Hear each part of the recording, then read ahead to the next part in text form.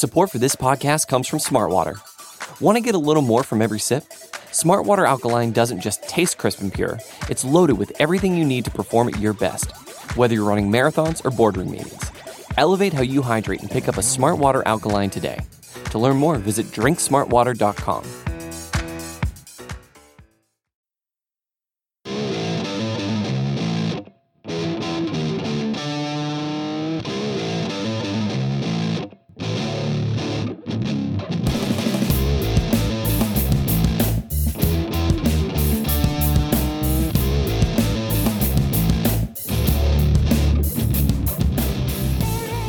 What's up, everybody, and welcome to episode 157 of the Talking Chop podcast.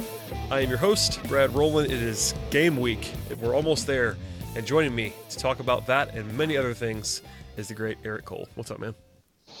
What's going on, man? It's a nice late night to talk some baseball. We're like 48 hours away from actual baseball. I'm pretty excited. For sure. And just so people know, we're recording this on Tuesday evening. Later in the pod, you will hear me talk to Scott Coleman, the other frequent co-host of this podcast, which I actually recorded before this. So there you go. Talked to Scott, and Scott and I had some fun getting season predictions off. I definitely wanted to get those on the record with both of you in various forms. So if you are interested in Scott's takes, I actually kept most of my predictions. At least I plan to keep most of my predictions for that particular segment. So that'll be the second half of this podcast. But before then, Eric and I will talk about the news and also get Eric's predictions so that I can make sure everyone is heard before the season starts. Because if anything is very important in this life, Eric, is that we all have predictions on the record, because they're all obviously going to be all correct by the time the season ends. Oh yeah, 100%. And people certainly won't, take them out of context or, with revisionist history and talk about how dumb or smart you are, without actually looking at the actual information in hand. So I'm pretty excited to throw some baseless information out there and, basically talk some baseball and, hope for the best. Yes. All right. Well, before we get to the predictions, there is some news to hit on over the last week and a half since we recorded on the podcast. Some roster moves that we'll start with now. Two new additions over the last 10 days or so, and that is Josh Tomlin and Matt Joyce, a couple of veterans who people at least might have a recollection of. Tomlin isn't a flashy, neither one of these guys is very flashy, but they're both major league caliber players. Let's just start with Tomlin first. Apparently, the plan is to have him in a long relief role at the beginning of the season, and it's probably good to have some sort of insurance, someone who started in the majors and been a solid pitcher for the most part. But what did you make of adding Josh Tomlin at the relatively late hour? I think we kind of thought that might happen. Maybe not Tomlin himself, but someone in that Tomlin vein. Yeah, I thought it was possible, especially when you have some guys that are dinged up, and as maybe he might be one of those guys that as guys get added to the rotation, they might add back to the rotation from being hurt. Then you maybe move one of those starters that's in that starting spot into that long relief role, maybe a Max Fried or something like that. I'm not a big fan of long relievers that throw low 90s and are kind of junk ballers, but he has performed okay, I guess. I don't know. He's just an arm to me. I'm not super enthused about him, but I'm also understanding of the fact that he's not a guy that I'm thinking he's going to get a ton of high leverage innings or anything like that. He's kind of the guy that when your starter gets bounced in the third, he can go out there and give you some innings so that you don't burn out your bullpen. So again, it's not an exciting signing. I'm not upset about it in the sense that I don't think he's going to get 60 appearances this year or anything like that. But I also am cognizant of the fact that I just don't think he might not be long for the bullpen, I should say. Yeah, this is something where if it doesn't go well, it costs you virtually nothing. Exactly. It's worth pointing out, in 2018, he was awful. He had an ERA over 6 and was a very damaging pitcher for the Indians in a hybrid starter-reliever role. He had some bad luck, it looks like, in terms of the statistical profile, but he was not good last year. He apparently went to Driveline over the winter and spent some time there, and I read a few things about that. It's all kind of just what it is. Tomlin has been solid in the past as a starter and as a long reliever, but you kind of just don't know till you see him. I'm on board with bringing in a veteran. I'm not sure he would have been the guy that I went with, but as you note, there is enough uncertainty with the rotation right now that you want someone who can go out and throw 3 or 4 innings for you and not get just murdered. And maybe Tomlin will get murdered because he was, again, really bad last year, excruciatingly so, in about 70 innings.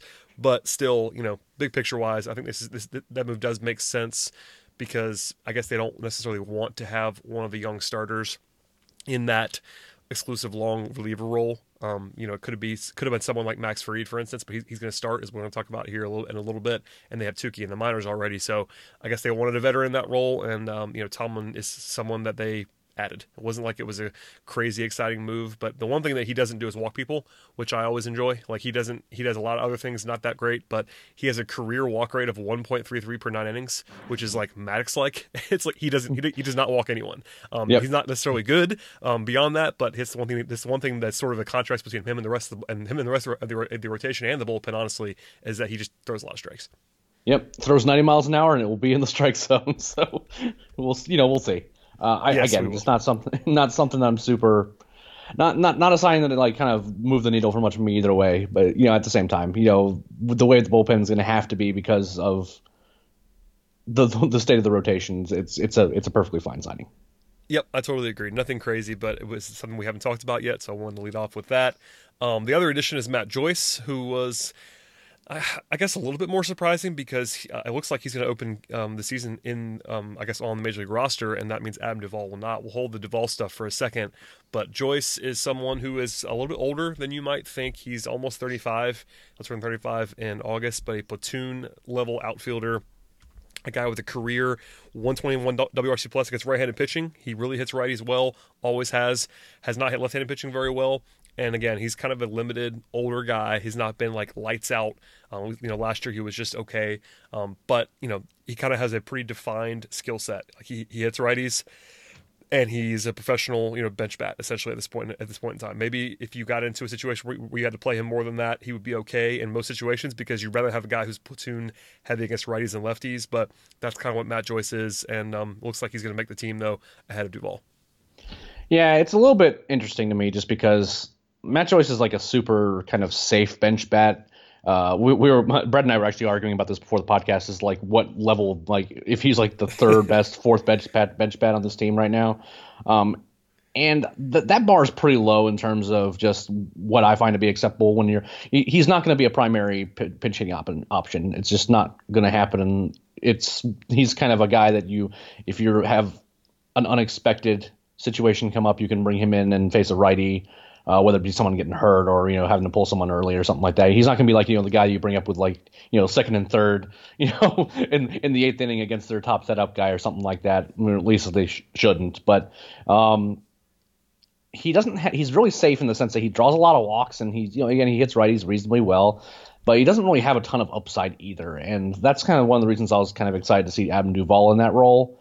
Is that at the very least Adam Duvall does have power, and he could ultimately change the game with one swing of the bat, and that's not something that Matt Joyce can necessarily do. But other than for 2 games this spring, Adam Duvall's been bad again. And I guess I hadn't really thought about the fact that Duvall still had options, and when they optioned him to Gwinnett, that kind of made me think, okay, well now they're definitely going to have to sign. They must have their eye on a bench bat that they like more than him, and give him some more time to get right down in Gwinnett. But again, it's one of those situations that when you have a pick 'em between McCann and Flowers, Culberson, and Camargo, they're going to be on the bench, or whoever Camargo is replacing that day on the bench, you're going to have good bench bats that you can bring up, and having a guy like Joyce on the roster is not going to be something that's going to make or break you. And that's kind of how I viewed it. I'm just a little bit surprised in the sense that I do think that Duvall definitely has more upside than Joyce does, but Joyce is definitely safer in the sense that, in worst case scenario, he's a guy that will draw his fair share of walks, and then the lineup can turn over. Yeah, that's kind of what this comes down to, honestly, in my opinion, is that, the Duvall thing is interesting because of the money more than anything. Like, they're going to have to pay him what he's owed and optioning him instead of cutting him. So I guess they, at least somewhere along the way, still believe that he might be able to fix this, or they would have cut him. But at the same time, Joyce is safer. And, I guess if you were to squint and tell me that you would prefer to have a guy who hits righties better than lefties off the bench, I would kind of see that because you have Culberson. Camargo is kind of just this, he's a switch hitting kind of guy. You probably need another lefty more than a righty, but, it doesn't really matter all that much. I just think, Joyce is safer, as you said, and, barring some sort of weirdness in the outfield, they clearly were not going to go into the year with anyone but these top 3 guys starting most days. And if they do that, it might be Camargo. So, having the Duvall every day, maybe higher upside option doesn't really matter as much when you have 3 kind of fully entrenched outfielders plus Camargo. So if you just want to have a bench bat that's safer and a quote professional hitter end quote, that's Matt Joyce, and that's fine. Yeah, pretty much. I mean, like I said, they're pretty low profile moves. And, again, do I think there have been some slightly better options out there? Perhaps. You see Twitter timelines being like, this guy's been cut. But, again, this is kind of a guy that's just like a fairly safe option, and he's not gonna light the world on fire. He might get a pinch hit that's gonna be a big here and there, but this signing is not gonna be one of those ones that defines a season or anything like that, to be sure. And he's not going to win like the sixth man award or something for bench bats or anything like that, but he's not going to be Emilio Bonifacio up there. Ooh, that's a name from the past that we will just breeze right past here, Eric, to be sure. Those were painful. Those were the days. He is not Ryan Flaherty. He is not that. Yeah, Matt Joyce is better than that. We'll say that for sure. Speaking of the options to Gwinnett, let's just point out the fact that other than Duvall, who we just noted, they have to pay. He's still in the organization. At least that's the plan. It appears he'll be there, and they'll be paying him. A couple of other, not really surprises, but noteworthy items. Mike Soroka was the first guy they optioned of this group that we'll talk about. I know you have thoughts on him as always. Tuki Toussaint is in Gwinnett as well. Dana Winkler is in Gwinnett, which is kind of a surprise in some ways because he was a fringe all-star candidate last year at one point. And then Sam Freeman was outrighted and then actually released, which was kind of a surprise considering how much love they had for Sam Freeman in the past. So any of that stuff strike you as noteworthy or worth of discussion? The idea that the only way that they can keep Brian Snitker from running Sam Freeman out there 60 times a year is by releasing him off the roster. It cracks me up to no end. They had too many lefties in their bullpen, and that's ultimately what I think that came down to, is that of all their lefties they had in the pen, he's the guy that was like one of the most guilty of like really, really tough innings, a lot of walks, and a lot of inconsistency. And that was kind of a numbers game. He definitely had some moments for the Braves out of the bullpen, but there was also a lot of games where you're just like, just get out of this inning without giving up more than one run. You know what I mean? And he was a really polarizing figure amongst fans, because like when he was good, but when he wasn't, it was like watching a very, very slow train wreck. I'm a little surprised at Winkler. I just wonder if maybe that either he's not quite right, or there's something else going on mechanically with him that they're trying to give him some time down in Gwinnett to fix before he comes back up. Because you're right, he was really, really good, but the spring was kind of iffy for him, and maybe they thought that they could get something, someone better in there. But it's hard for me to believe that Dan Winkler wouldn't be better than Josh Tomlin or someone like that. And I know they fit different roles, but it's. I wonder if there's something they want to work on. Tukey and Soroka at this point weren't that surprising. Soroka had a really late start. Everything we had heard is that he didn't have any setbacks or anything. It's just any other setbacks or anything. It's just that he's got such a late start that he was going to have to get time in Gwinnett anyway to be able to force his way into a rotation spot. And as for Tukey, he still has that electric stuff, but he had some pretty rough outings in the spring. And when you have this many starting pitching options that are like kind of similar level to him, those kind of double and triple A guys that have some major league time, when you have Kyle Wright and Bryce Wilson, and you have that luxury of, being able to pick and choose from young starters, the guys who are playing the best right now are the ones that are going to be getting the first crack at it. But I also think that there's going to be so much rotating in and out between Atlanta and Gwinnett that I don't think Tukey's going to be down there for long, and he might be making some trips, from Gwinnett and driving over to SunTrust a few times over the first couple months until they kind of get a sense as to who they want to stick in there. So it wasn't that surprising, but other than the fact that I was a little bit surprised to see Winkler go down. Yeah, he was the one that I kind of bumped on as well. Freeman being released was kind of surprising to me. But it is what it is. And we'll see if those guys, I'm sure Tukey will be up at some point. Obviously Soroka will be if he's healthy, and Winkler I expect to be back in the majors at some point along the way. So keep an eye on those guys to be sure. Okay. Two more things to hit on before we get to the predictions on your end. The opening rotation, has been laid out by Brian Snitker, and it's going to be as follows. It's Julio Teheran in game 1, Bryce Wilson in game 2, Kyle Wright in game 3, Sean Newcomb in game 4, and then Julio again in game 5, Max Fried in game 6, and then the plan is for Kevin Gausman to come off of the IL for game 7. So that's 6.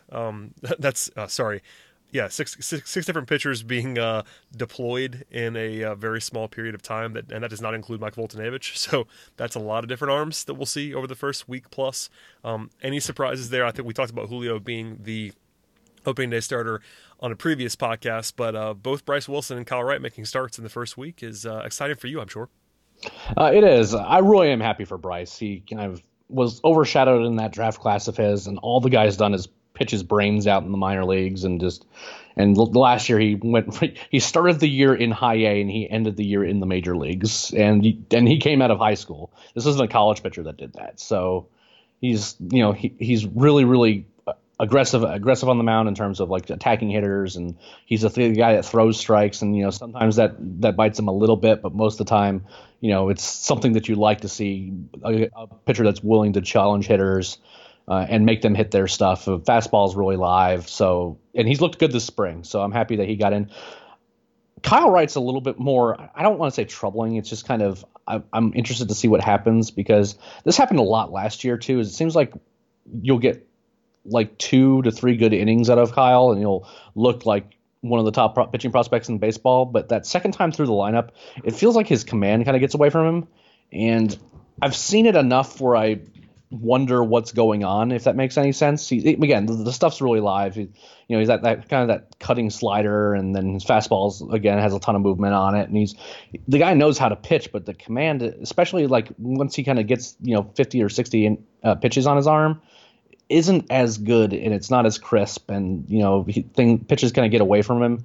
And I'm interested to see how that translates to the starter role in the major leagues so far. He still has plenty of time to figure all this out, and it might just be a question of a little bit of fatigue, or maybe just some adjustments he's trying to make and they're not really working out. There's a lot of things it could be, but I'm happy both these guys got in, and I do believe in both of them. But Wright in particular is a guy that I might be a little lower on than a lot of other people are, and it's not that I don't think he's like one of the Braves' top pitching prospects. It's just that I've seen these things happen where like all of a sudden he'll in the third or fourth inning or something, he'll all of a sudden walk 2 guys and give up a single, and then he gets in trouble. And he's a guy that can strike batters out, but it kind of gets a little bit squirrely at times for me. So he's a guy I want to see how he does in that situation, even though I concede that especially early in the spring he looked really, really good.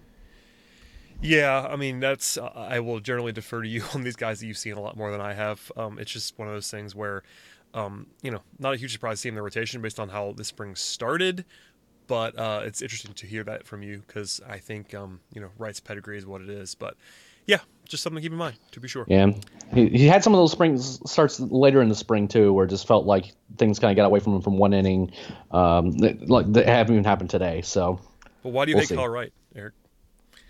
Go ahead and send me your hate, send me your tweets. I'm fine with it.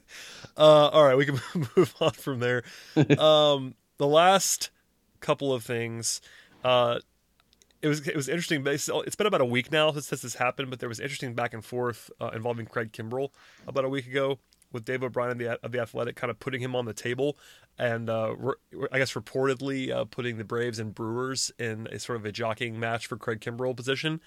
And then moments later, Mark Bowman said pretty swiftly that the Braves not offer anything to Craig Kimbrell. Granted, this is about a week ago now. Things could have changed, but Kimbrell is unsigned, as is Dallas Keuchel, on March 26th. Baseball will be played on March 28th, so this is kind of insane that they're both still unsigned.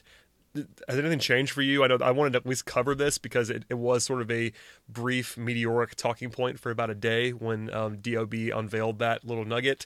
But because it was shot down and it's been quiet ever since then, I'm inclined to not worry too much about it. Before I get to my thoughts, I want to actually describe this tale of what happened with DOB on this day, because it was actually pretty hysterical.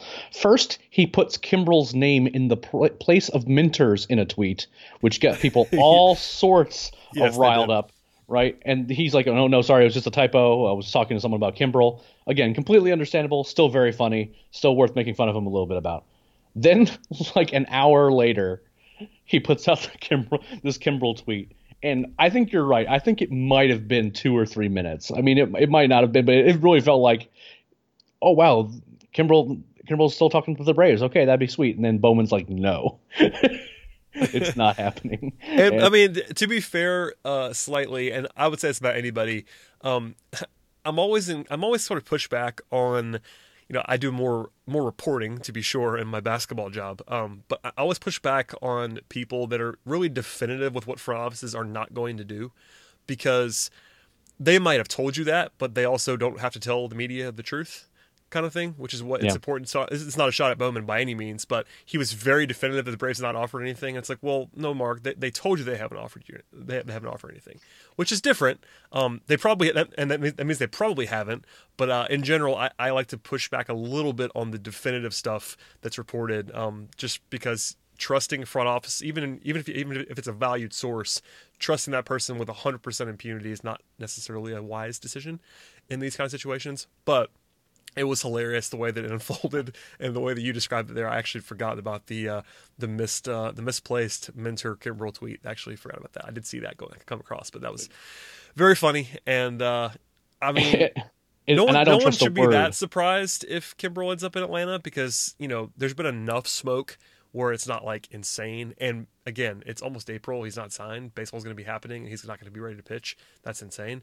But there's just a lot going on here. I feel like we talk about him every podcast because there's always something little that pops up, some report somewhere, and this time some picture of Anthopoulos at a basketball game in Alabama must mean that he's going to visit Kimbrel, or that was one of my personal favorites. I guess my general takeaway from this offseason and just in general is that I don't trust a word that comes out of this front office's mouth whatsoever. I feel like there's a lot of misdirection, and it's for strategic purposes, and I get that. So sure. If I hear something like from Bowman that says we have not offered Craig Kimbrel, like something that definitive, it almost makes me think, okay, maybe there is actually something to the story, because they literally don't say anything to anybody unless there's a reason. You know what I mean? Yeah, that's just something I wanted to point out. And again, I'm a big Mark Bowman fan, so I'm not taking a shot. Oh yeah, no, it's not Mark's fault at all. It's just one of those things where I recoil a little bit when I see something that's that definitive by any front office in any sport, just because it's not necessarily always going to be. They don't really have a lot of incentive to tell the truth all the time. Exactly. Okay, we can leave that there because Kimbrel, I'm sure he's going to sign after I post this podcast, but it's just one of those things. Last thing, predictions, news-wise, there was some Tom Glavine interesting stuff today on Tuesday, in addition to him being in the booth, because apparently he's going to do like 60 games this year. At least I read that today somewhere. That's a lot more than he's been doing previously, so we'll have more Tom Glavine in our lives, but this is not why I'm bringing it up right now. You actually sort of shine the light on this a little bit towards me at this point in time, but Glavine had some very interesting comments about the ownership group, Liberty specifically, and given that he is on the air pretty regularly for the Braves, it was even more surprising that he would say something that he said here. But I'll let you lay it out what Glavine actually said and what kind of impact it might have. Well, first, Glavine laid it out in the sense that he sounded excited about the prospect of maybe being the owner of a team one day, particularly the Braves. And it felt kind of like he was, if this felt a little bit out of left field, it's not like, like there's a rumored story that Glavine's interested in, in potentially getting, some sort of ownership interest in the Braves or a baseball team or anything like that. I don't know exactly how the story necessarily came about. But when he was asked specifically about Liberty Media, his exact quote was, "My only complaint is the perception that this team is with them is such a secondary business with what they do that it's all a spreadsheet in the bottom line. I can't say the player side of me or the fan side of me loves that. You want to know that, hey, if your team has a chance to win, to do something, you're going to go for it. No knock on Alex or anybody here, but the lack of what they've done this winter speaks to that mindset. We can't, quote unquote, we can't afford to have that contract." And that's not mincing words. You know what I mean? Like he makes sure to, not include, Anthopoulos in that situation or anything like that. But that's not simply saying that, I do wish that the Braves would spend a little bit more money, or there's not a lot of hedging in that. It's saying that right now this perception is bad, and a lot of who he is as a person doesn't like it.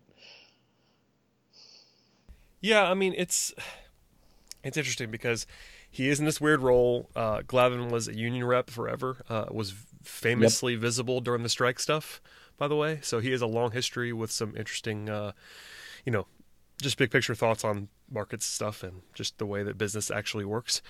So he's a very informed party, you have to say.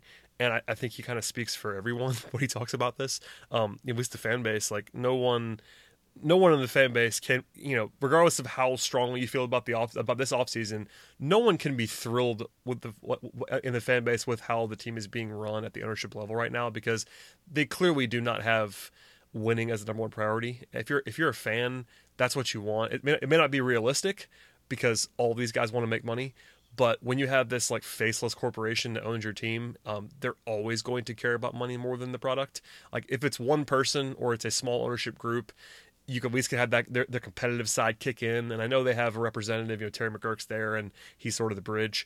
But at the end of the day, there's not like one person that is responsible for this, like a la Ted Turner. It's not that. So I get that frustration. We've shared it on this podcast about how frustrating it can be. So Glavins's kind of speaking for everyone in that way.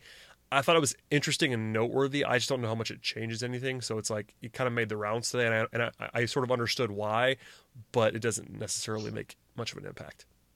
Yeah, again, it just seemed like a weirdly timed story to talk about about how like Glavin would be interested in being an owner, and then talking about what his thoughts on Liberty. I mean, again, maybe it just might have been the product of a conversation that was had, and it just kind of grew into a story. But at the same time, I'm just like, why are we asking Glavin about his thoughts on Liberty Media? And why is he sharing them? Because again, with his broadcasting connections, and that's his job. It seems to be it seemed to be kind of a weird sort of tenor to the whole thing. But again, I don't think he's necessarily wrong. It's been such a weird offseason, and it's kind of hard to gauge exactly what has been actually discussed as viable options versus just kind of looking at these bottom line type considerations. So right now I'm just kind of glad that actual baseball is going to be happening here in about 36 hours or so. Yes, sign me up. We're almost there. And speaking of that, let's talk about some predictions. Let's get your predictions on the record, Eric. As I said before, I'm going to save my definitive stuff for the Scott portion of this podcast, because we do not do any news at all on that. That's only predictions, pretty much. But let's get to yours now. I'm going to run down these categories briefly, and we'll see how you weigh in, and we'll see how we kind of line up on this one. We'll start with the negative stuff first, get that out of the way. And I asked Scott this for sure, as expected here. We'll get it out of the way. We have to do it, so might as well just do it first. We'll sort of build branding to a crescendo after this. Yes, but if I asked you for a disappointing pitcher and a disappointing hitter on this team compared to expectations, where would you go with those particular distinctions? For the pitcher, I would probably say Sean Newcomb. He is kind of infuriating to watch someone that has that good as stuff nibble at hitters the way he does, kind of fall apart on the mound when he has runners on base the way he does, and just his inability to command the strike zone and command his pitches, to limit his walks, because the walks aren't getting any better. And I just, people saw that first half, and he almost threw that no hitter, and you think maybe he's finally starting to turn things around, and then the second half happened, and at some point you have to wonder if maybe this is just who he is. Is this a guy that has, an electric arm and big time talent, but just can't find the strike zone enough to end up being a good pitcher? That's not to say he's not a major leaguer, because that seems like a bit of a stretch. But it's hard for me to see, especially what we've seen out of him in spring, as well as the time he's been in Atlanta the last year or two. It's hard to see him really kind of making that step to really solidifying a spot in the rotation.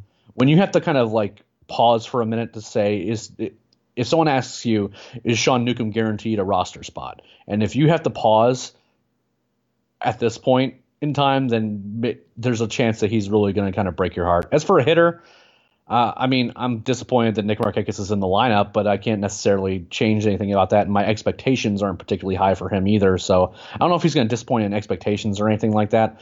I think just the catching platoon in general could be really disappointing. When people are looking at Tyler Flowers and Brian McCann, those are two guys that have had production in the past, who have some name recognition and do some things well. Flowers, his pitch framing, which famously made his, Fangraphs career WAR go up significantly, which made me laugh a lot. And then you have Brian McCann, and these are two guys that have had some offensive success in the past, especially McCann, who has a long and lengthy career of being a very good hitter. I think that the Braves could very feasibly miss having Kurt Suzuki in this lineup regularly more than we realize. And obviously, McCann and Flowers could, perform admirably, and that'd still be a reasonable production out of your pitchers. But those are two guys who are both getting older, who have not shown signs of like necessarily getting better at the plate. In fact, both seem to be getting worse, and that's troubling. So if I'm picking two, I'm going to say that, because there's other guys like Ender Inciarte and Nick Markakis that I don't think I have particularly high expectations for, so I'm not going to be disappointed if they don't, put up all-star level or like really strong production. But that catching platoon could be a little bit rough.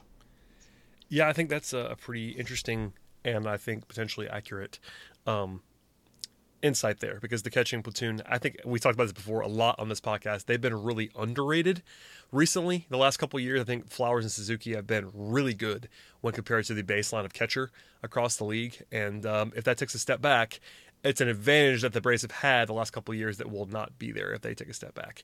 And it might be a small one, but it's something that I think is worth discussing to be sure. All right, let's get to surprises, more like breakouts. We're going to save like MVP, that kind of stuff for the next one after this. But if you have to pick a surprise pitcher and a surprise hitter in a more encouraging way, where would you go with those two? Okay, so pitcher, I've been so happy that this guy made the opening day roster. He's deserved it. He's pitched really well. Oddly enough, I don't think we've put him in a top 30 prospects list for the Talking Chop. He might have been on our first one since I was here back in 2015. But Wes Parsons is going to be my guy. I think he's in carving out a role as kind of a guy in the bullpen that can maybe throw some longer innings, maybe make a spot start here or there. And it's really easy to pick, Will Dansby might surprise everybody. And yeah, that would be awesome. But we've kind of seen him, make some turnaround. And we've seen him be a good baseball player, and he was a former number 1 overall pick. But a guy like Wes Parsons, who was undrafted, they found him in like a independent wood bat league, and they bring him in, and he turns into a really good pitching prospect. Had some injuries to derail his career, kind of in the 2015, 2016 range, and then he comes back, and all he's done is pitch really well. And to see him make the roster, he's going to be my guy in terms of like a real surprise and one I'm really rooting for. As for hitters, that's a little tricky because it seems like everyone's really kind of solidified, really in their roles. But yeah. I'll say Dansby, just because I think he's looked really good this spring, and it's not just the 2 homers back to back. Like, the guy has been hitting the ball really hard. He had like one game where he hit 3 rockets, and 2 were like straight at the pitcher. That the only reason they caught him was out of self-preservation, and the other one was another good play in the outfield. So he's hitting the ball really well. He's going the opposite way. He seems like he's dialed in. So if I have to pick somebody, I guess I'll pick him, just because the expectations for him are basically at all-time lows right now.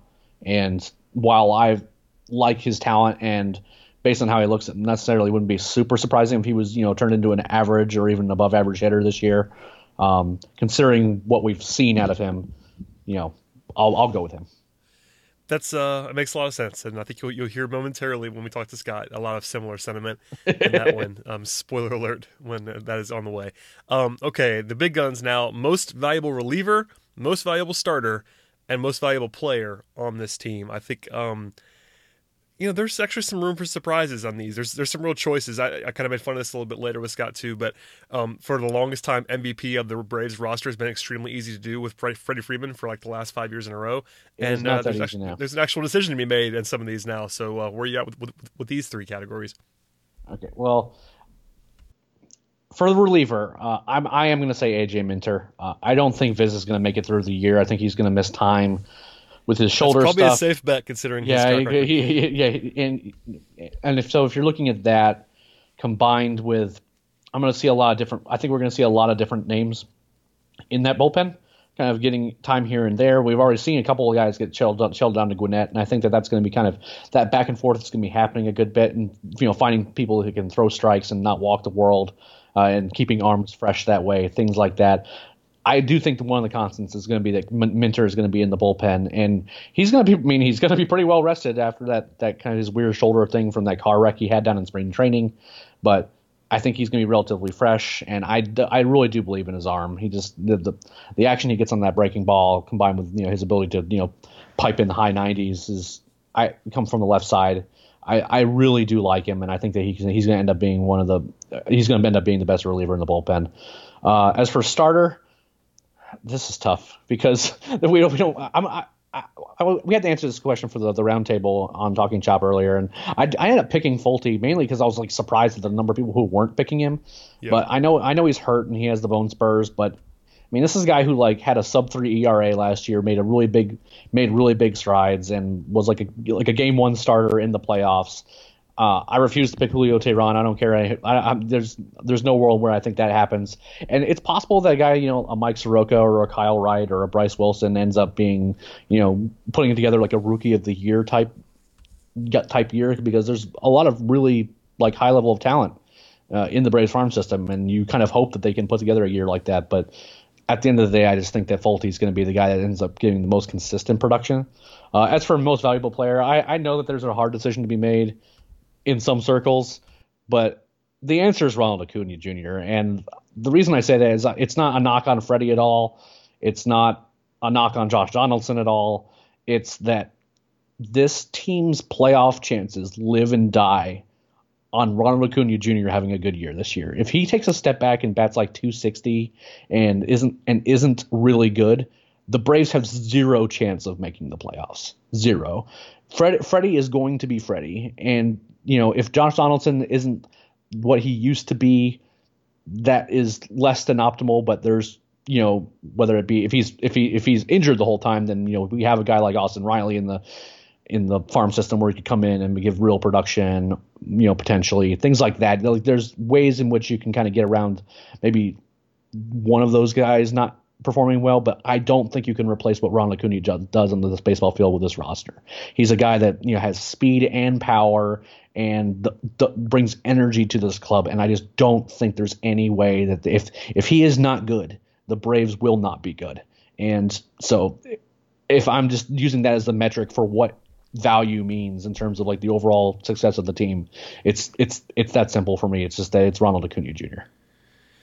Yeah, I will not argue with you. I think there are three legitimate candidates. I think Donaldson would be an aggressive choice, but he's at least capable of it. I talk about this a little bit, I think, with Scott. I can't remember if he said this or not because it's been a full day now. But I think there is a non-zero chance, like maybe a very, very, very slim chance, that Ozzie Albies has the best season of anybody on the team. I would never project that. That's not something you can project. I do think Ozzie has the talent to do that. Yeah, I think it would probably require Acuna kind of leveling off, and then Freddie kind of just being a normal Freddie season, and have Ozzie just go crazy. But that's like not impossible. But I think it's basically four players that could do it, three guys you could realistically project, and two guys that you probably need to project, one of the two. Like I think Donaldson, is capable of obviously being an MVP candidate, but I think picking him to be the MVP on the team right now would be kind of aggressive. I agreed. And again, not a knock on Freddie Freeman. It's entirely possible that Freddie ends up as like a top three NL MVP candidate this year, just because that's what Freddie does. He mashes doubles, hits some home runs, and all he does is the guy can just hit. But there's a reason why Ronald Acuna Jr. is being picked by a lot of people as like a front runner candidate for the National League MVP this year.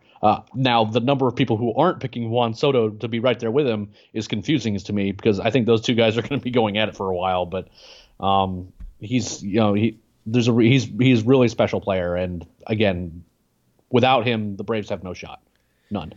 Yeah, I think you're onto something there, and we'll use that as sort of a bridge to get to our team predictions. Again, I'm saving my official one for when I talk to Scott right after a short break that's coming pretty soon. But Eric, I need your official, on the record, final win total for the Braves, and importantly, the projected order of finish in the National League East. Since only one team is assured to be in their spot, and that's the Marlins at number 5, there is some legitimate uncertainty here.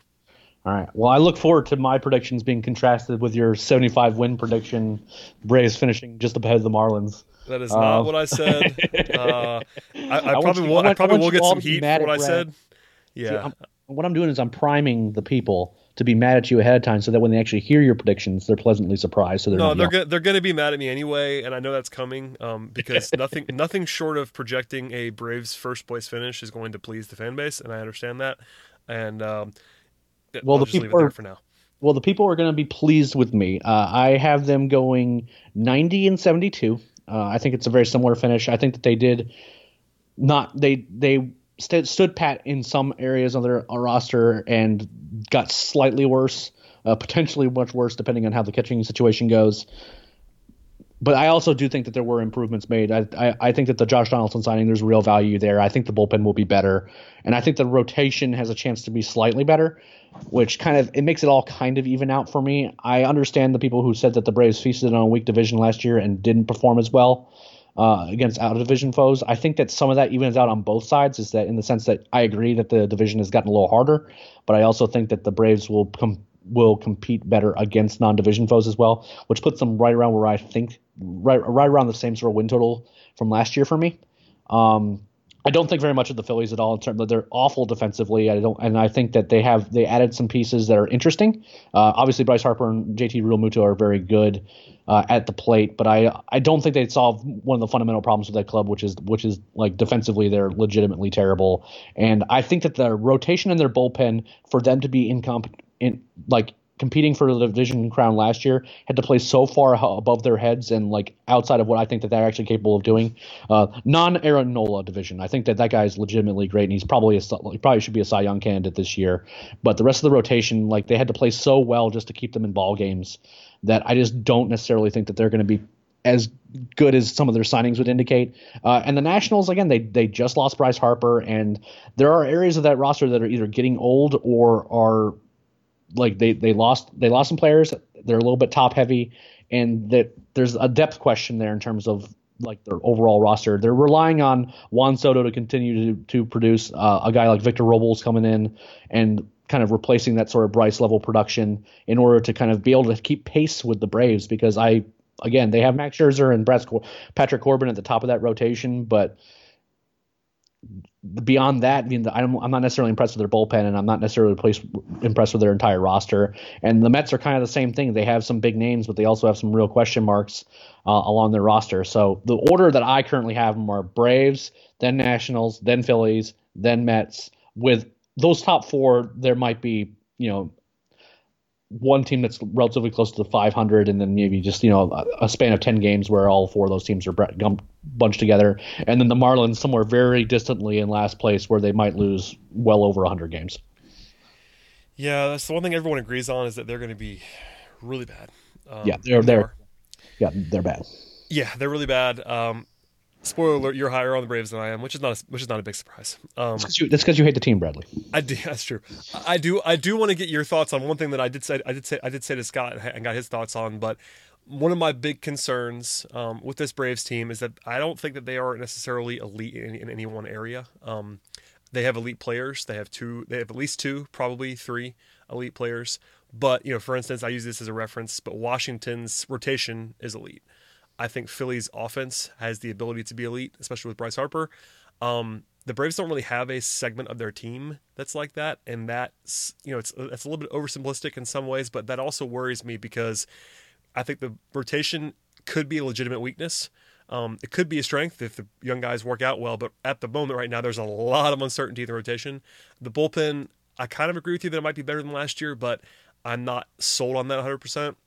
And the lineup, was sneakily not that dominant last year. It'll be better this year, I think, with Donaldson clearly than it was a year ago. But I think you have to expect some regression in an overall sense from Markakis, for instance. And I think, maybe you get a little bit better production from Inciarte and Albies on a big picture level. But I don't know, man. Does that make sense to you? Like, is the lack of a dominant thing that you could just count on this season kind of scary at all for you? I wouldn't say it's scary. It depends on, I understand what you're getting at, but I do think this team is elite defensively, which allows other things like your pitching staff to play up a bit. I mean, there are two positions on this field where the Braves don't have above average defenders. Two. Catcher, which is debatable if you take into account pitch framing with Flowers. If you do framing with Flowers actually is elite. yeah. I mean, that's a perfectly reasonable argument. And right field.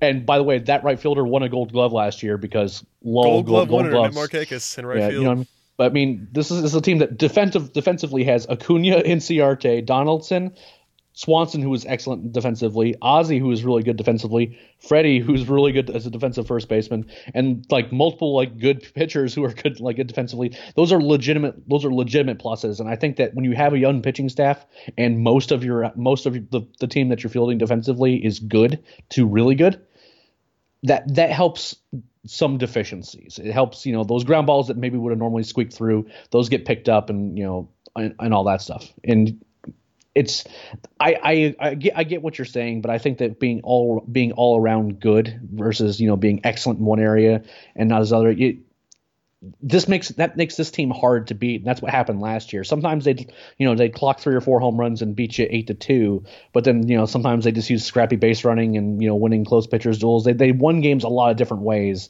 and I don't necessarily think that being good but not necessarily great in a bunch of different things is a, how do I put it, is a bad thing versus maybe having a bunch of power hitters in your lineup and you win 90 games by annihilating your opponents, but then there's also gonna be those games where like a opposing pitcher just strikes out the world and you weren't ever even in the game. So I just don't think it's necessarily a bad thing. Yep, I can see that, to be sure. So I think we're on the record here. Did you give it one total? 90 and 72. 90-72, you did. 90-72. It's on the record. Eric's going to nail this thing to the win, and we're gonna all celebrate. I was the closest last year. I'm telling you. You couldn't have. Yeah, it wouldn't have been hard to be closer than I was. I don't remember. Well, yeah, like 62 wins, something like that. That's not what I said. That's not true. It's untrue. Blasphemy and all that fun stuff. But no, it's okay. It's gonna be on the internet now. Yeah, it's on the internet. It's officially out there. Yeah, I think that's probably good for this particular segment of the podcast. But Eric, before I let you go, please plug yourself and the podcast that will be returning in the very near future on this feed. Indeed. So you can follow me on Twitter at Leprechaun with a K if you want to get a bunch of minor league information about the Braves, regular Brave stuff, or just me kind of yelling at people on the internet. But more importantly, the Road to Atlanta podcast is being relaunched. We are recording this Thursday. I can't guarantee it'll come out that Thursday night because I'm still working through. I'm actually using a new microphone right now, and I want to make sure I can get all the audio editing and kind of the submission through the new feed done correctly. So I will say that I'm hopeful that it will be posted by this weekend. But we are recording it this Thursday. It's going to be a minor league roster preview and kind of us, welcoming ourselves back into the podcasting world. Gaurav and Matt are going to be joining me on that one while we get everything sort of set up and kind of get into the swing of things. It's going to be a podcast where we talk about all minor league baseball and what's going on down in the minor leagues, who we like, who we don't like, what we think we could see happen in the near future, and it's going to be a ton of fun. I've already talked to a lot of the old guests that were on Road to Atlanta, and most, if not all, I honestly can't remember if it was all of them, have agreed to come back on. So we're going to have a lot of those same names, plus some other really interesting and exciting names that I can't reveal at this moment simply because I don't know when I can get them on.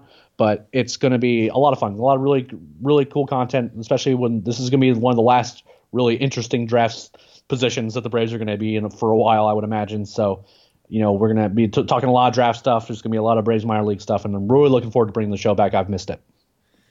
Yeah, I've missed listening to it, and people that are listeners to this podcast will know that that's not really my strength. I can fake it a little bit, and I will always defer to you guys. And I'm a listener of Road to Atlanta, and I'm excited to have that all in one place, to be honest with you. So it should be fun.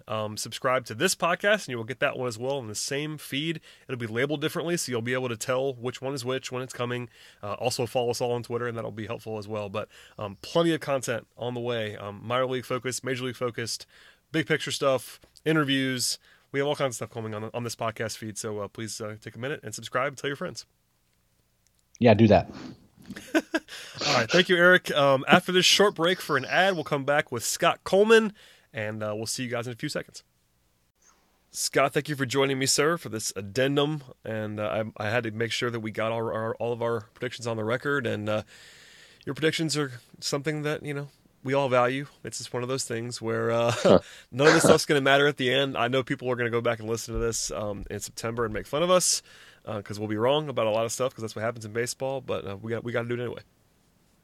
I will strive to be perfect here, but I make no promises. Understood. Same with me. I've already fired a bunch that people have heard on with Eric. I'm recording this separately, obviously, so I've talked to Eric, but here we are, and let's just do it. We'll run through a few of these.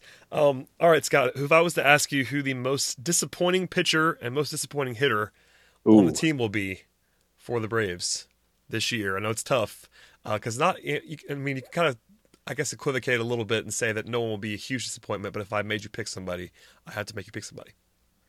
I will say, I've kind of gone back and forth a little bit this spring on it, but I think if I had to pick a disappointment of a pitcher, I think I would go with Sean Newcomb. I'm just not entirely sure. I was really hoping that bringing Mike Fast and Brian McCann over would do him a lot of good, maybe help with his control, but I'm just not entirely sure. He doesn't look any different this spring. Again, not to put too much weight into into the spring results, but I'm just not super encouraged there. So I would probably lean towards Newcomb, and I'm not necessarily sure even that he's going to have a bad year, just maybe not take that next step that people are hoping that he takes. For hitter disappointment, I'm going to go with Johan Camargo, actually. And again, I don't think he's going to have a bad year. I just don't think not playing every day. I think I don't want to say the Dodgers exposed him at all during the playoffs, but I think they found some holes in his swing. He was pretty consistent last year. He was very good, obviously. And when I say disappointment, I don't mean that he's going to become, an unusable player or anything like that, but I just don't think he'll, of everybody who performed well last year, I think he's the most likely to not repeat what he did. Yeah, I can definitely see that. I've shared a little bit of this. I'm still going to do it again with you here, though. Disappointing pitcher for me. Newcomb is someone who I did mention before. I think that's a pretty good one, to be honest with you. And the rest, the young guys can't really be disappointing. I understand that, they have a lot of talent, a lot of upside, but in general, I have a hard time giving anyone that kind of label, basically making their debut or pseudo debut. Like, your Bryce Wilsons, your Kyle Wrights have been in the majors briefly before, but I can't really give that kind of thing to those guys. So I think Newcomb's probably a good idea there. I would also say, unfortunately, I would probably project someone like Johnny Venters if I had to pick somebody, because he's a little bit older, and I hope I'm wrong about that. It's just one of those things where I'm not sure he's quite as good now as he was at the end of last season, but I feel like that's blasphemy, so let's move on. Hitting wise, my guy's Charlie Culberson, and that's kind of a cop out in some ways. I think I'm a little bit higher on Dansby, for instance, and the big guys are the big guys. They're going to be good, I think. And Ender's kind of who he is at this point. Markakis is kind of who he is at this point. So the starting guys are kind of, we've almost litigated that already. Camargo's an interesting one in that I think the safe bet's to say that he won't hit as well as he did last year, even when he plays. But I think he's still kind of proven that he's better than I thought he was going to be. So I have a hard time going there in full. Culberson, I think, is someone who was definitely over his head last year, and that's kind of makes this an easy call for me, because I think people now, maybe not the people that cover the team like we do day in, day out, but I think generally fans really like Culberson and think he's better than he actually is. He was better than last year was a revelation, and we all looked kind of silly because we were killing him early in last year, and he was great. So I'm prepared to be wrong again, but at the same time, he'd be the guy if I had to pick someone to sort of take a pretty big step back. I'd probably pick Culberson on that one. Yeah, and he has some, you dig a little deeper on his numbers, and not to take away what a great year he had last year, but there is some regression, I think, coming. I mean, you don't have to look super in depth at the numbers to see that there's some possible regression. But again, if he's being counted on as kind of your second utility guy off the bench instead of your primary weapon, and of course, a guy who ended up being the starting shortstop during the playoffs, I think he's a little more better suited for that. And if he does regress, he won't hurt the team too much if he falls back a little bit closer to his career norms. For sure, and we can kind of leave that one there. Okay, we'll go to the more positive stuff. I want to get the disappointing stuff out of the way early, so now we can sort of build to a crescendo here, Scott. I'm going to save most valuable for last, but if I was to ask you for a surprise pitcher and a surprise hitter, I know hitter's tough because there are only so many of them and they're kind of all established, but if I made you answer these questions, where would you go? Pitcher, I actually was tweeting about this a little bit earlier. I think Kyle Wright is going to have a big-time year, and that's not just based on his 6 or so spring training starts, which have been mostly good except for his most recent one. I think he's been a guy who, since the day he was drafted, and we talked a little bit about this too during the pitching podcast. Um, but a guy who has all the stuff, has the makeup, has the build, has the look of a frontline pitcher. He's somebody who I think is going to kind of have a Mike Soroka like impact once he comes up, which is going to be on Sunday Night Baseball here in a couple days, which would be really cool for him. So he's my pick to break out. I think he has a chance to be one of the team's best pitchers this year. As far as hitters, I think Dansby is doing a lot of good things this spring. He's changed his swing a little bit. Had an opposite field homer tonight, which was his first of, it's not an official home run, of course, but it was the first time in his big league career he's gone opposite field, which was pretty cool. So I think Dansby has all the potential to break out. Needs to stay healthy, which is, far from a guarantee, but he's somebody who I think could have a really nice year at the plate, which obviously with his glove and speed would make him a really valuable player. Yeah, I think Dansby's almost the only answer at the plate. Just because, I guess Ozzie could make a big leap. I think we saw that a little bit from Ozzie. First half Ozzie would definitely qualify as still being a surprise as to how good he was, because he was really, really, really good in the first half of last season. But I think people are kind of expecting that, so it's almost too easy of an answer. Dansby's the one that's sort of natural after that, because you can't say Acuna. Everyone knows he's coming. Freeman and Donaldson are what they are. I can't imagine anyone saying surprise for Markakis or Flowers or any of the safer guys, Inciarte. So, it's basically has to be one of the middle infielders. Dansby's the natural candidate, so I'd probably lean there as well if I had to pick one, even though I think Ozzie will be better than Dansby, but I think everyone expects that. So it's not like that would be a huge step.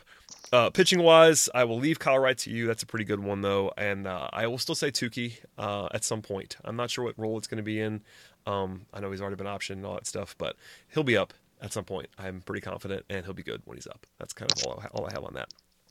Yeah, absolutely. And, I know Tukey getting sent down was a little bit of a disappointment. He's had a little bit of an up and down spring, but as you said, a guy who has all the tools and really just doesn't have a ton of experience above Double-A. He, of course, had such a quick rise last year that you forget that he really is a guy who was in the lower levels of the minors before 2018. So I think it never hurts to get more experience. A guy who's only 22 hopefully improves his command, because he certainly has the stuff to get big leaguers out. For sure, and I'll be excited when he's up the first time, because he's the guy who I think I enjoy watching pitch the most of all these guys. So there you go on that. All right, let's get to the big guns now. Most valuable relief pitcher, Scott, and that's a difficult one in some ways, but it's also not that difficult, because I think there's pretty much only two candidates. Is this where we get our weekly Craig Kimbrell mention in? That would be nice. I think as of time, just in case something goes crazy wrong here, we're recording this on Monday night. So if Kimbrell signs on Tuesday, you will still hear this podcast and probably be laughing at us right now. But yes, I think it's appropriate that we get it up. If I had to pick, boy, I guess I'll say AJ Minter. It sounds like he's going to be fine. Sounds like he's going to be ready. Maybe that after the first week, he'll come back maybe for the Cubs or the Marlins series during opening week at SunTrust. So I think Minter, guy who was obviously good last year, battled a little bit of injury, but whenever he's right, he has that filthy stuff from the left side. So I will say AJ Minter will be the bullpen MVP.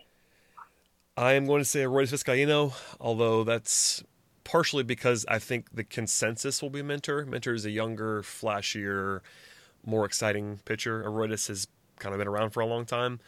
I think when Aroldis is around, though, he's good, and there's nothing really holding him back at this moment. So I'll go there, even though no conviction whatsoever on that. It's one of those two guys, though. I'd be pretty surprised. If it was anybody else, I'd be pretty surprised. But yeah, I think maybe a Chad Sabatka could come out of nowhere and maybe steal the closer role if the guys struggle or injuries happen. Maybe Jesse Wes Biddle, Parsons love recently. Yeah, Wes Parsons. Hey, if you throw strikes and don't walk everybody, I think at this point, if you aren't walking every batter, which is what it seemed like the bullpen was doing last August and September, I think that you're going to get a serious look, and that's why, as you said, Wes Parsons, who has I think one walk all spring through like 15. Through like 10 innings or so. I think that's why he's getting such a serious look. So throw strikes, please. If you throw strikes, you're probably in the bullpen. Yeah, strikes are good. Okay, we can move on from there. Most valuable starting pitcher, and this one is more difficult than it was going to be a month ago. I think everyone would have said Fulte a month ago, and now it's not maybe as easy of a choice. Yeah. Um, hmm. You know, I think there's the potential for Fulte if he can get healthy to be Oh, the certainly. MVP. Yeah. But I made we're talking about bold predictions. I think I honestly could see one of the rookies doing it. I think Kyle Wright has the potential. I even think a guy like Bryce Wilson or Tukey, if given the chance, could end up having that title. They have the stuff. We saw how impressive they were in September. I think the only issue with predicting one of them, of course, is just the number of innings and the number of starts they're going to get. Those guys aren't going to likely get 170, 180 innings. I don't think anyone on the rotation really, other than maybe Fulte or Julio, are going to get that, above 30 starts, which is not a bad thing by any means. So I'll go Fulte, but I think if he's not healthy, I truly think one of either Kyle Wright, Tukey, Bryce Wilson, Max Fried, one of those guys has a real chance to step up and claim that spot. Yeah, nothing crazy at all about that. I think I would still pick Fulte at this moment here in late March, provided he arrives on time. As of the point that we know now, I think he is. The gap between him and everybody else on a per inning basis will be good enough to give it to Fulte. If I had to pick somebody else, though, I would go with Kevin Gausman. I still believe in Kevin Gausman. I think more than most people do. And I know he's going to start the season on the IL, but he's projected to start like April 5th or something. He'll be. That's Yeah, basically a full season. If he's back, yeah, then he's going to have 30 starts. If he's healthy, so no reason you couldn't rule him into this. And I think I'm higher on him than the consensus. So if Fulte is on track, I'm going with Fulte, and if something weird happens, I would take Gausman, but you're not crazy. The rookies could certainly. I'd probably pick Wright out of all of those guys because he's going to open the season in rotation, and I think he's just so his upside's very high, and I think he's more polished than Tukey is. And Tukey not getting the start out of the gate kind of leans me towards Wright. I think Wilson would be third of those guys for me, and I wish Soroka was healthy because he would be probably the choice. But yeah. yeah, I'll take in this order. I would say Fulte, Gausman, and then Wright. I'm sorry, Sean Newcomb. I just can't do it until I see something else. But yeah, that's where I'll leave it for there. Yeah, I think, you mentioned Soroka. Now, of course, we're all going to kind of hold our breaths until we actually see him in a game. But the fact that he's throwing, it seems fairly normal right now. And his shoulder hasn't bugged him for about a month or so at this point. If he can show up at the beginning of May and start pitching games, he absolutely could claim that title because we all saw how good he was in his, I think it was 5 or 6 starts that he made last summer, just how he threw strikes, he got ground balls, which obviously plays well with the infield defense. He's everything you want from a young pitcher as far as command and polish and all that. So yeah, if Soroka's shoulder can hold up, if he gets a chance to make 20 or so starts this year, I think he could absolutely be, at least on a per start basis, one of, if not the best teams, if not the team's best starter. Yeah, I think he has that in him to be sure, and we'll hope for health on Soroka. Okay, this is going to be harder than in the past. The last few years, it's been Freddie Freeman by a lot. Always preseason. Most valuable player on this team is now interesting in some ways. So, Scott, where are you at with this if I make you choose?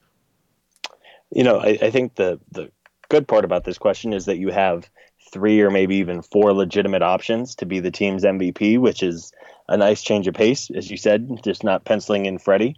I think there are 3, by the way. I can't go to 4 yet. I'm sorry. I can't do it yet. I think Ozzy, but I think when I say 4, that's not impossible, but you can't pick it. That's my thing. Like he could certainly do it. I think that's like within the 1% possibility realm.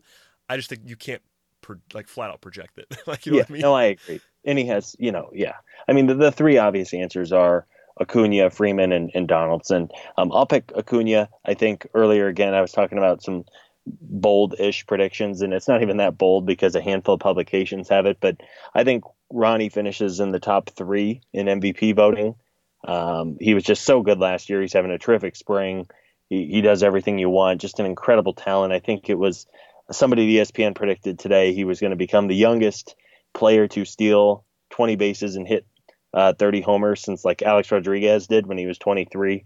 Obviously, the sky's the limit for Acuna. I think Josh Donaldson has a real chance.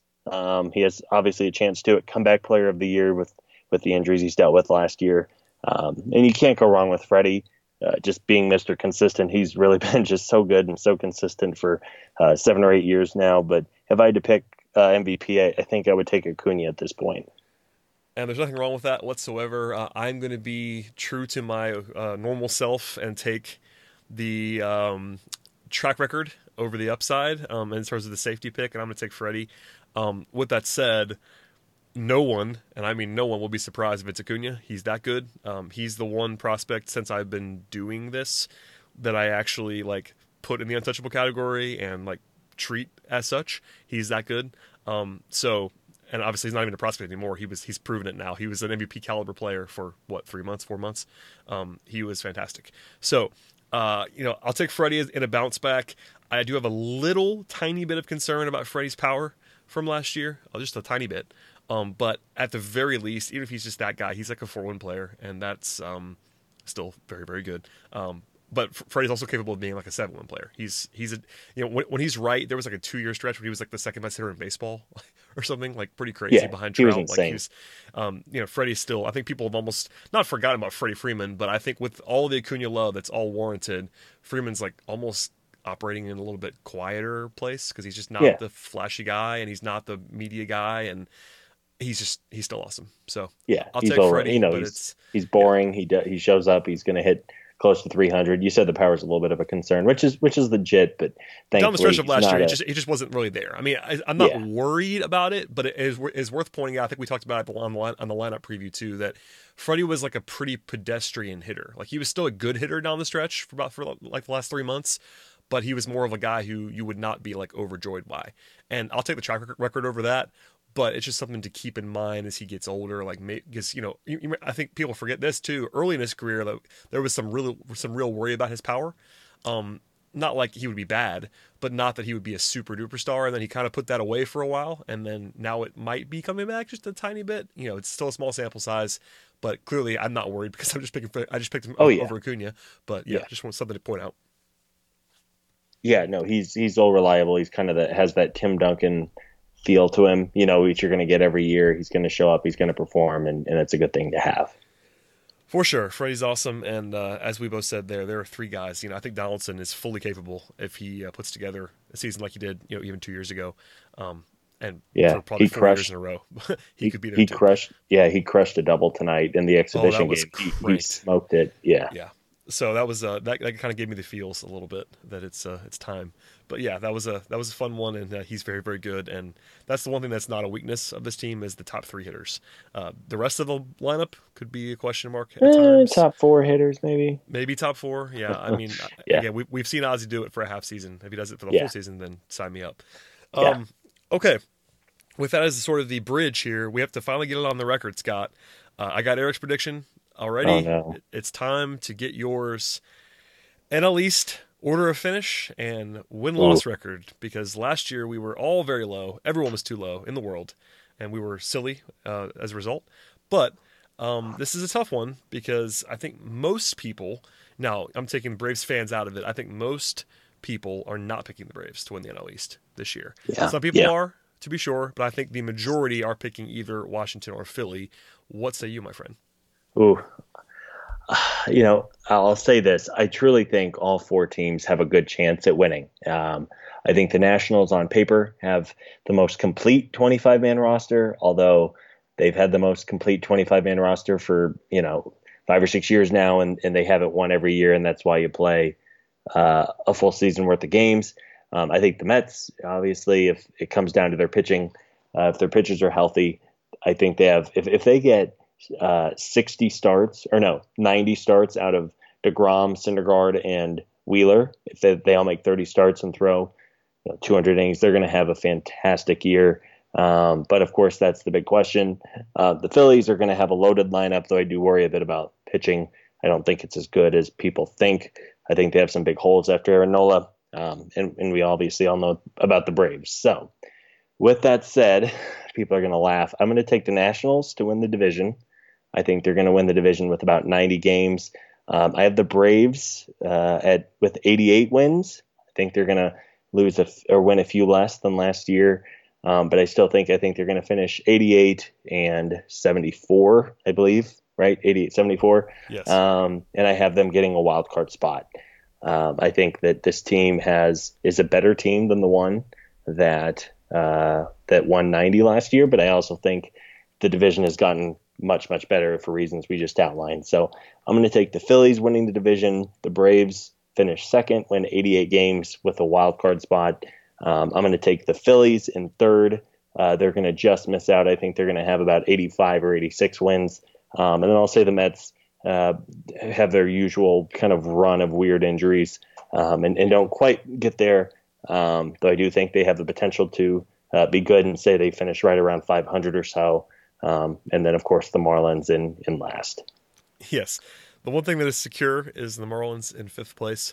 Everyone's going to pick that, and they'd be right because they're awful. But I agree with you on number 4. I'm going to put the Mets in fourth. I also agree that I think any of the top 4 could win the division. That includes the Mets. I think I would give them the least chance to do so, but they certainly could. If they stay healthy with the rotation, they can be scary. We've seen that in the past. If they don't, then they will fall apart in a hurry, but you have to at least acknowledge the upside with the Mets. I am going to be controversial on this podcast and put the Atlanta Braves in third place. Ooh. And people don't like that, and I know that. This is sort of on my brand to be the lowest. I understand that I'm leaning in a little bit to that. For the record, I'm actually higher than Vegas is because Vegas has the Braves somewhere in the 84.5 to 85.5 range in terms of wins, and they're projected number 3 in all the systems and all the Vegas over-unders. I would take the over on the Braves at 84.5, 85.5. I'm going to say my official prediction is 87 and 75, which I know I'll be called a hater. Probably already am momentarily. I haven't posted the podcast yet. Someone's spying on us, Scott, and I already have a hater mention in my Twitter replies. But just want to point out that I'm higher than the Vegas. I'm taking the over on the Braves. The over on the Braves. And saying 87-75 in third place. I will say, this is the tough one. I am going to take the Phillies to win the division, which is, I think, maybe somewhat of a reverse jinx on the Phillies in my brain. I think if they did not sign Harper, I would not be doing this. But if you I think people have almost forgotten how much the Phillies did in the offseason. They went and got Real Muto and Harper and McCutchen. And McCutchen's not great anymore, but he's still better than what they had in the outfield. Like, that's going to be... They're pretty scary in the lineup, if we're being honest with each other. And I trust some of the bullpen guys. They went and got David Robertson. The rotation is potentially the weakest of the 3 if the Braves lock in. But I think I like Nola more than everyone the Braves have, including Fulte. So having him around helps. Washington's rotation is better than Phillies or Atlanta's, but I just the Nationals thing, I had them written down at some point when I was thinking about this, and every year we pick them and they never win. So maybe it's something they never win, but they often disappoint, I should say. Yeah, when was the last time the Nationals outperformed expectations? They don't really do that. Even when they won the division recently, they were like not quite as good as they were supposed to be. Like, they were projected with 100 wins and they didn't get there. All that fun stuff. Yeah, they won the year that no one in the East won more than 75 games. Yeah, which is fine. I mean, and I think they could certainly win it. And I'm picking them ahead of the Braves, knowing that I'm gonna get yelled at about that. But yeah, I'll take Philly. I don't have any confidence in this whatsoever. I know Zach Dillard and I spent about 20 minutes kind of laughing about how no one has any idea about the NL East a few weeks ago when we talked on this podcast. I have no idea. I'm only doing this because we have to do this, and I think people will yell at us if we don't predict things. So I'm gonna again one more time just say Phillies 1, Washington 2, Braves 3, Mets 4, and Marlins distant 5th. But I have zero conviction, and would not surprise me at all if the Braves won the division. It wouldn't surprise me that much if they finished 4th. Real quickly here, Scott, I didn't prep you for this, so take your time. But if I asked you for a floor and a ceiling for the Braves, realistically, what would you say to that? Because that's more of an interesting question to me, I think. I would say a ceiling of probably, with a tough division, I would say a ceiling of 94 wins, which would be 4 more wins than last year's team. And I mean, 94 wins is a lot. Especially in a good division. It's a little different if you're like the Indians in the AL Central when you're beating up on, 3 or 4 teams that are just bad. I think the ceiling is 94. The floor, I could see just Donaldson gets hurt again, God forbid, but if Freddie or Acuna would get hurt, and if the young pitchers, pitch like 23 and 24-year-olds, I think the floor is probably like 78, 79 wins, which, I mean, wouldn't be the worst season in the world to be around 500, but certainly not good. And you're talking about a 10 or 12 game drop off. I don't think or foresee that happening. It would require just major injuries. But I think the floor is probably in the upper 70s, maybe even 80 games, somewhere in that range. Yeah, I think we're pretty close together on this one. I actually worry a little bit more about the rotation. Honestly, I know you mentioned the injury to Donaldson; that would be something that would hurt. But you have Camargo, which kind of lessens that risk just a little bit because he's, I think, a proven starting caliber player. That helps you. But my worry is in the rotation. If things don't go well with Fulte, for instance, I know the young guys have talent, but it does scare me quite a bit. And this is honestly the reason I think that I'm not picking the Braves a little bit higher, is that you're looking at a rotation where I don't really trust many people in the rotation. Like, trust right now. I really like Kyle Wright's stuff. I really like Bryce Wilson. I think Tukey, obviously, I'm on record as loving Tukey.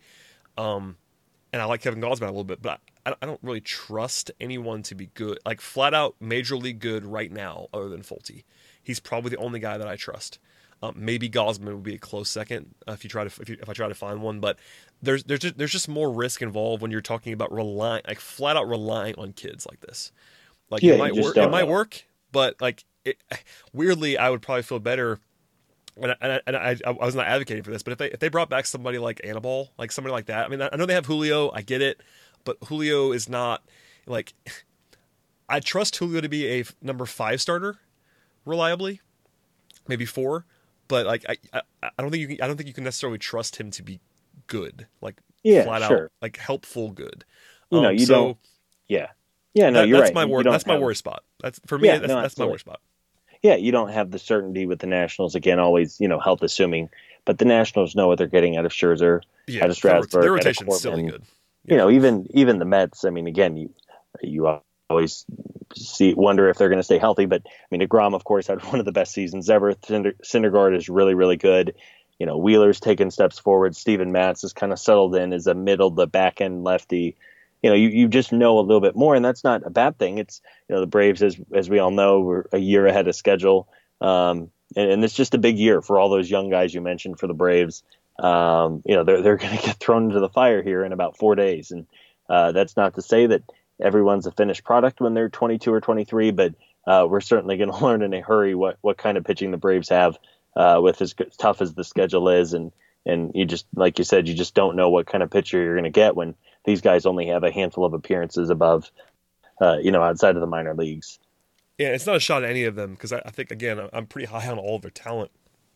It's just, you look at this rotation entering the season and you're going with the 6-man rotation without Fulte, and it's like, this could go badly. I'm not saying it's going to, but it could. And then we throw in the fact that I think we are a little bit lower on the offense just because outside of the top 3, maybe 4, there's some uncertainty. I mean, I think there is some safety in Inciarte and Markakis, but it's not inspiring safety. Like, it's like league average production safety, which is fine, but it's not like there's not a huge strength on this team. That's kind of my problem with the Braves this year on an overall sense, is that I guess the strength is the top 3 hitters, but the rotation is not a strength in my opinion. The bullpen is not a strength in my opinion.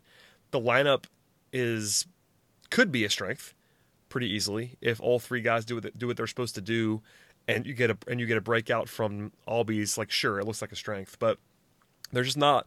Like, the Nats have a dominant rotation. The Phillies have a dominant lineup. The Braves don't have that. So that's kind of where my dividing line is. And I might be wrong. We were wrong last year, and I'm prepared to be that. And again, I'm not that low. I'm picking them for the Vegas over, so it's not like I'm going crazy here. But that's kind of where my uncertainty lies a little bit more, is that they just don't have that one thing that they can fully rely on. I mean, I guess you could point to Freeman and Acuna, but the 2 guys can't carry an 8-man lineup. That's not necessarily how that works.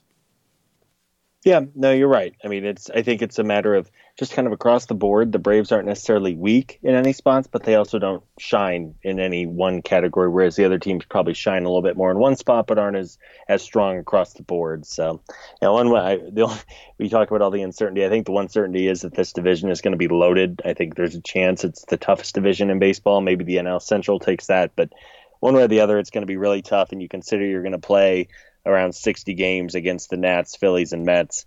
Every game is going to be important, and it should be a lot of fun.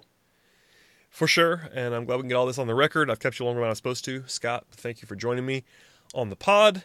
We'll be back, as always, hopefully getting back to a closer Sunday schedule. It won't always be Sunday, but the majority of the time will be Sunday, and Scott will be prominently involved. But please plug yourself, sir, as you always do.